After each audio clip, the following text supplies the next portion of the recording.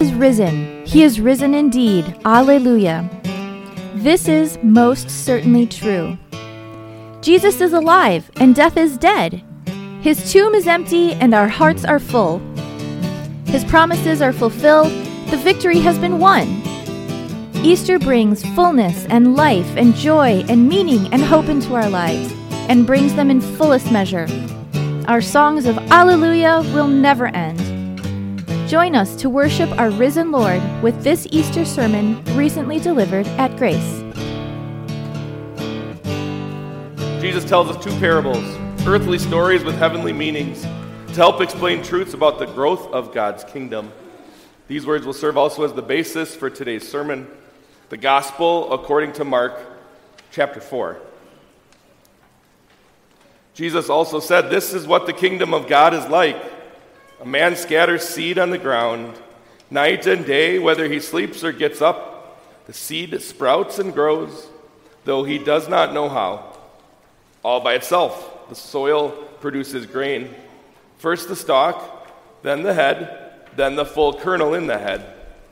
As soon as the grain is ripe, he puts the sickle to it, because the harvest has come." Again he said, "What shall we say the kingdom of God is like? Or what parable shall we use to describe it? It is like a mustard seed, which is the smallest of all seeds on earth. Yet, when planted, it grows and becomes the largest of all garden plants, with such big branches that the birds can perch in its shade." With many similar parables, Jesus spoke the word to them as much as they could understand. He did not say anything to them without using a parable, but when he was alone with his disciples, he explained everything.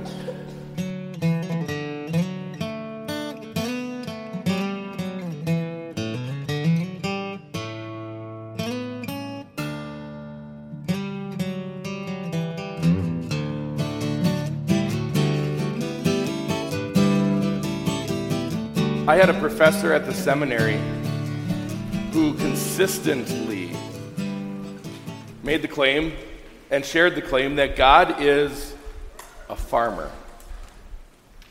He himself grew up on a farm in northern Wisconsin, and when every chance he got, he would refer to his old stomping grounds as God's country.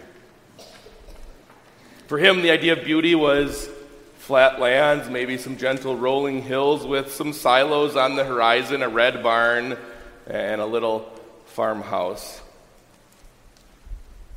In his mind, God was a farmer. And to defend his statement, he would often remind us that when Adam and Eve needed a place to stay, what did God do? He gave them a garden. An even more convincing proof of his statement was just the magnitude of farming references that we have in Scripture. My Bible has a list of Jesus parables. There's 40 of them. And of those 40, 17 of them are about farming or have something to do with crops or vines or grapes or workers in the field. 17 of 40, that's over 40%. Whether or not you believe that God is a farmer, it would do you well to at least take note of the fact that God talks about farming a lot. Today, in the portion of God's Word that is our gospel, we have two such parables of Jesus. Two parables, two earthly stories with heavenly meanings that Jesus presents to us to help us to understand about growth in God's kingdom. He teaches us this morning that kingdom work is a matter of faith. And he gives us the faith we need to understand that the word works and that the kingdom is growing. Have you ever experienced that frustration of a problem that you just can't find the solution for? Maybe it's losing the last 10 pounds. You've worked and worked and worked, exercised and exercised and exercised. You've tried every diet in the book. You just can't seem to shake those last 10 pounds. Maybe it's the weeds that are growing in the grass or the grass that's growing in your flower beds or both that are growing in your driveway. You've tried every concoction that you found on the internet. You paid big money to try to get those flowers to stay where they belong and the weeds to be dead like they deserve to be, and you just can't seem to do it. It's frustrating when the car starts making a rattling noise and you don't know what it is, but it's even more frustrating when you pay a mechanic to drive around in your car to listen, and he comes back after taking your money, of course, and says, "I heard the sound too, I don't know what that is." It can be frustrating when there's a problem and we can't find the solution. You know, kingdom work is not immune to those kinds of frustrations. You've got that friend and you've shared Jesus with her time and time again, but you just don't seem to be able to break through. You just don't seem to see the fruits that you're hoping to see. Elders' work can be frustrating like that too. Whether you're formally on the elders team here at Grace or you're just caring for the spiritual needs of those that God has placed in your life, sometimes it seems like you're saying the same things to the same people and getting the same apathetic responses in return. Our church works hard to make inroads into the community, to try to share the gospel with as many people as we can, but we're not busting at the seams. It's not standing room only. It can be frustrating, trying and not ever seeing the results that we're hoping for. It can be beyond frustrating. We might even be tempted to throw up our hands and give up. And those temptations come directly from the evil one. He wants nothing more than for you to grow frustrated and give up on proclaiming the gospel. He wants nothing more than for you to stand on the sideline and let others do kingdom work, or maybe let no one do kingdom work. Really, those faults and failures, they all stem from the same problem, the problem that Jesus addresses in the first parable that he teaches us today. The word works. A man scatters seed on the ground. Night and day, whether he sleeps or gets up, the seed sprouts and grows, though he does not know how. All by itself, the soil produces grain. First the stalk, then the head, then the full kernel in the head. It's a miracle. A miracle that preaching the gospel creates faith in someone's heart. We don't know how that happens. We don't know how that works, but we know that it does. God attaches a promise to that proclamation of the gospel. God in his word tells us exactly how the Holy Spirit works. Without our help, without our assistance, guidance, or suggestions, the word just works. We don't cause faith to grow. We don't convince someone to believe in the things we're saying or that the statements that we're making are true. That's the Holy Spirit's job. Yet that doesn't mean that we have no role in kingdom work. God calls on us to scatter the seed. He fills our hands with the seed of his gospel and then tells us to scatter those seeds in as many places as we can to impact as many lives as possible. In fact, you could look at it this way. God gives us the easy part. We can just indiscriminately proclaim Jesus. We can just make Jesus a part of our everyday lives. We can have his name on our tongues. It's the Holy Spirit who does the hard work.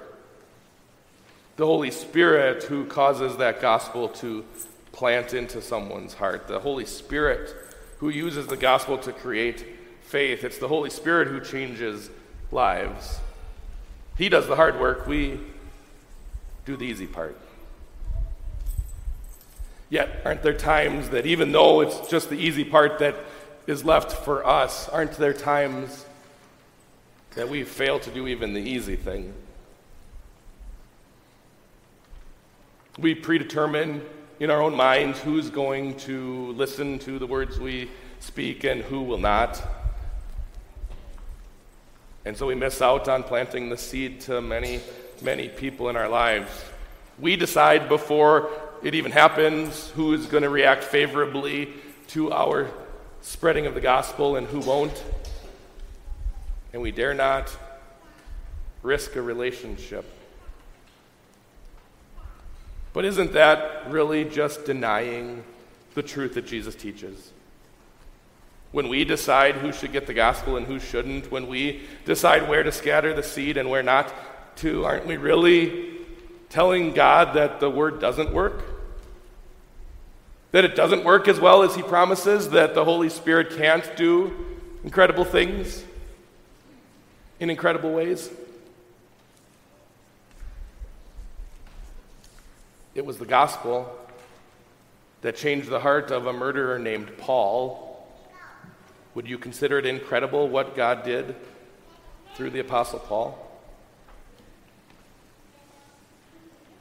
It was the gospel that sent a reluctant prophet named Jonah to an enemy city called Nineveh.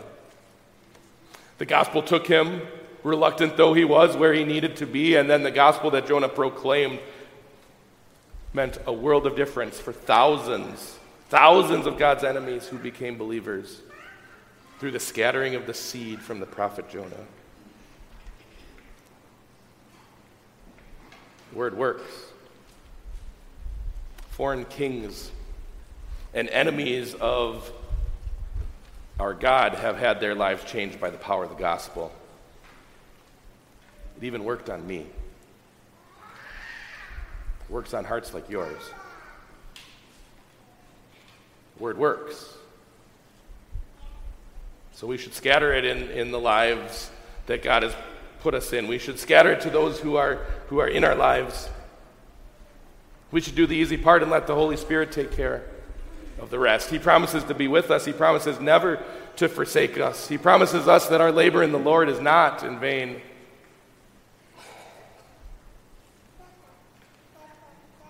The Word of God is more powerful than our rejection. It's more powerful than our frail humanity with its excuses and laziness and fear. In fact, for the times that we fail to speak, the times that we'd rather keep that seed in our hands or lay it back down on the table, that's the times that we've refused to speak, those are the times that God speaks the loudest. God's gospel speaks the loudest to us. We have forgiveness for our failures. We have remission for our rejection. We have salvation in place of sin. Think about what Jesus did for you. He did more than just take on human flesh. He took our pain. He did more than just face our temptations. He bore our punishment. He did more than just live his life for us. He gave his life for us. He laid it down so that we could live. Jesus was willing to face death so that life could be ours. Jesus was willing to be wounded so that we could be whole. Jesus was willing to be rejected so that we could be accepted by a heavenly Father and adopted into his family forever. Jesus was willing to suffer hell so that heaven could be our eternal future and the blessed reality that is ours in Christ. Jesus faced death so that when our time comes, we need not fear. We need not fear the end, but rather we know the beginning. We know that death is but a beginning of everlasting life at Jesus' side for those that he has called and gathered to him.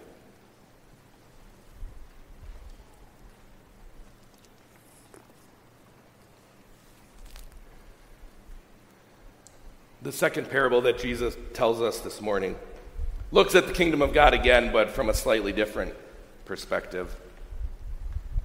The parable of the growing seed, the first parable, tells us how the gospel works even when we're unaware, even when we don't quite quantify or even understand how it works. The second parable, the parable of the mustard seed, reminds us of something quite different. Not an internal growth, but external growth. Growth that we can see. Growth that we can marvel at. Kingdom work is a matter of faith, and God gives us the faith we need to understand that the kingdom is growing. How would you respond to the statement, the church is growing? How would you respond to the statement, our church is growing? Some people might have a moment of pause with a statement like that. Some people might even flat out deny that statement to be true. And if you look at statistics, if numbers are what you're looking at, they could make a point. In the last 25 years, our Wisconsin Evangelical Lutheran Synod has lost 56,000 members. Our membership number has declined by 56,000 in 25 years. And it's not just our church, other Christian churches are experiencing the same, if not worse, trends. Is the church growing?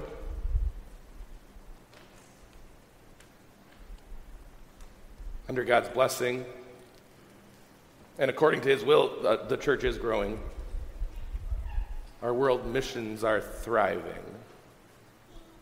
God has blessed us to have a presence in 40 foreign countries, with opportunities knocking to be in 17 more. God has blessed our church body to fully fund 39 full-time world missionaries. And those world missionaries and the teams that they've assembled are training over 400 national pastors. We have 380 students training in seminaries in our world mission fields. And that's not even counting the immeasurables. The immeasurables, like the number of people that are reached through the gospel in live streams like the one our church is blessed to produce, or TV broadcasts where the name of Jesus is proclaimed over the airwaves. That's not counting immeasurables, like the tens of thousands of people who receive the message of Jesus in their own language through our WELS multi-language publications. They translate the Bible and spiritual resources into 56 different languages. The bottom line, gospel ministry is alive and well in our church body. It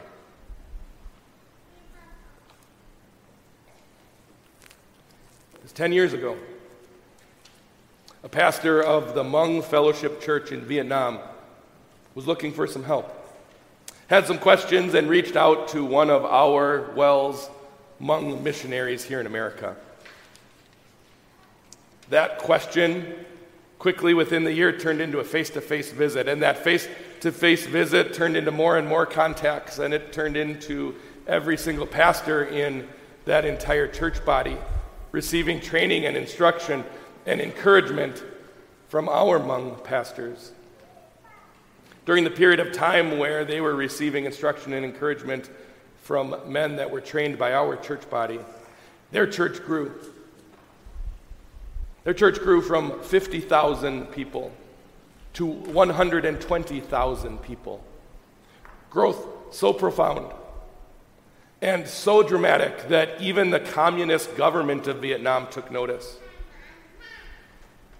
What is causing this growth? What is causing this morale to be increased? We want more of that, those communist leaders said. When they found out it was our church body and our efforts as we walked together in faith, they invited us to build a seminary in Hanoi. And by God's grace, people like you reached into their wallets and gave thanks gifts to the Lord and fully funded the entire building of that seminary and the first 2 years of its operation. Future generations of Hmong pastors are going to learn the truth of the gospel at that seminary, and they're going to go into their country land and share it. God dropped a church body into our laps. The best of plans didn't do that. All of our efforts and working didn't do that, but God did, because the gospel works. Gospel ministry is alive and well. And God has promised, and it makes good on his promise every day, that our labors in the Lord are not in vain. Kingdom growth is about so much more than just numbers. God is not in the sky tallying membership lists in and membership lists out. God is not concerned with balancing the statistical reports so that the number of members who leave is outweighed by the number of members who come in. What God is concerned about is the Great Commission. What God is concerned about is that people hear the gospel. And in order for people to hear the gospel, people have to share the gospel. What God is concerned about is that people whose lives have been changed by Jesus and his love will tell the world in which he's placed them, the sphere of influence that he's blessed them with. God puts that seed into our hands and calls on us to scatter the seed, to go and make disciples of all nations. The kingdom is growing, and God is blessing our efforts to that end. It's an interesting comparison that Jesus makes when he says, the kingdom of God is like a mustard seed, which is the smallest of all seeds on earth. Yet when planted, it grows and becomes the largest of all garden plants, with such big branches that the birds can perch in its shade.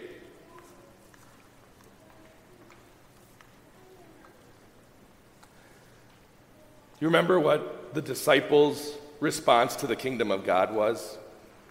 Do you remember what was in their minds as Jesus was teaching them? What was their idea of the kingdom of God? They were looking for political power. They were looking for earthly freedom. They were looking for the freedom from the oppressive Roman Empire. They were looking for the borders of Israel to be expanded. They were looking for a powerful king like David to sit on the throne and to put them back on the world stage.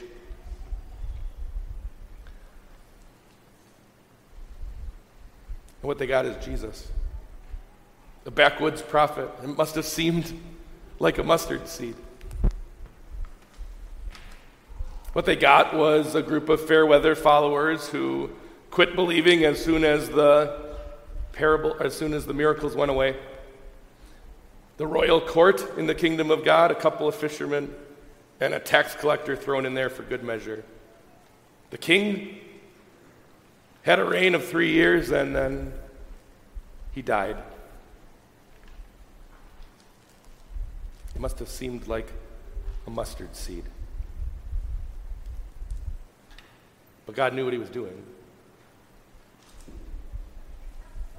God knew how to make the kingdom grow. God knew how to keep his promises. God knew how to save his people. God knew how to share his love.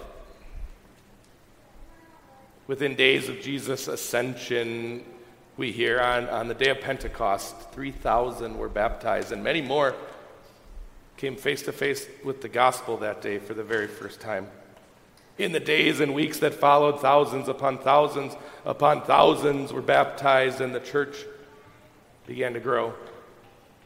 Within 300 years, Christianity went from a persecuted and scorned cult to the national religion of the greatest empire in the world, the Roman Empire. 2,000 years later, the gospel has been proclaimed by missionaries on every continent. God has answered and is answering daily his people's pleas, your kingdom come.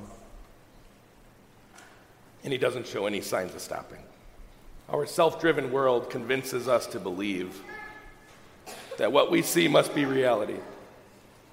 He convinces us, the evil one convinces us to be downhearted, pessimistic about what's going on in God's kingdom.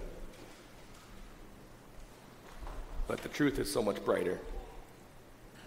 The word works, and the kingdom is growing. God's kingdom is like a seed. It works even when we don't understand it, and even when we don't know it. We are the humble farmers who get up and see the results of God's work and rejoice in the small part that he's given us to play. The kingdom is like a mustard seed. It looks kind of small sometimes, but it grows into a great and glorious plant. Kingdom work is a matter of faith.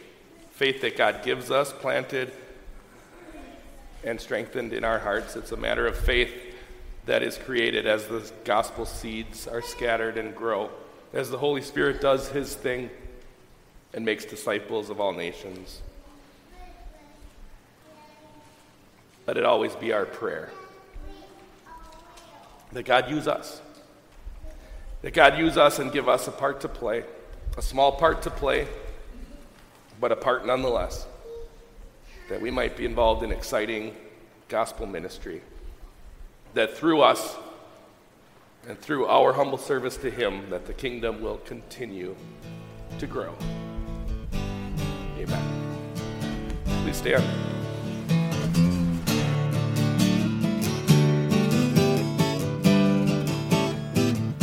Thanks for listening.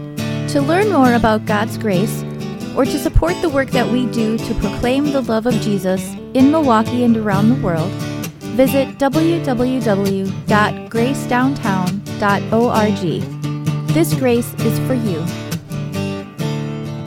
The Lord bless you and keep you. The Lord make his face shine on you and be gracious to you. The Lord look on you with favor and give you peace.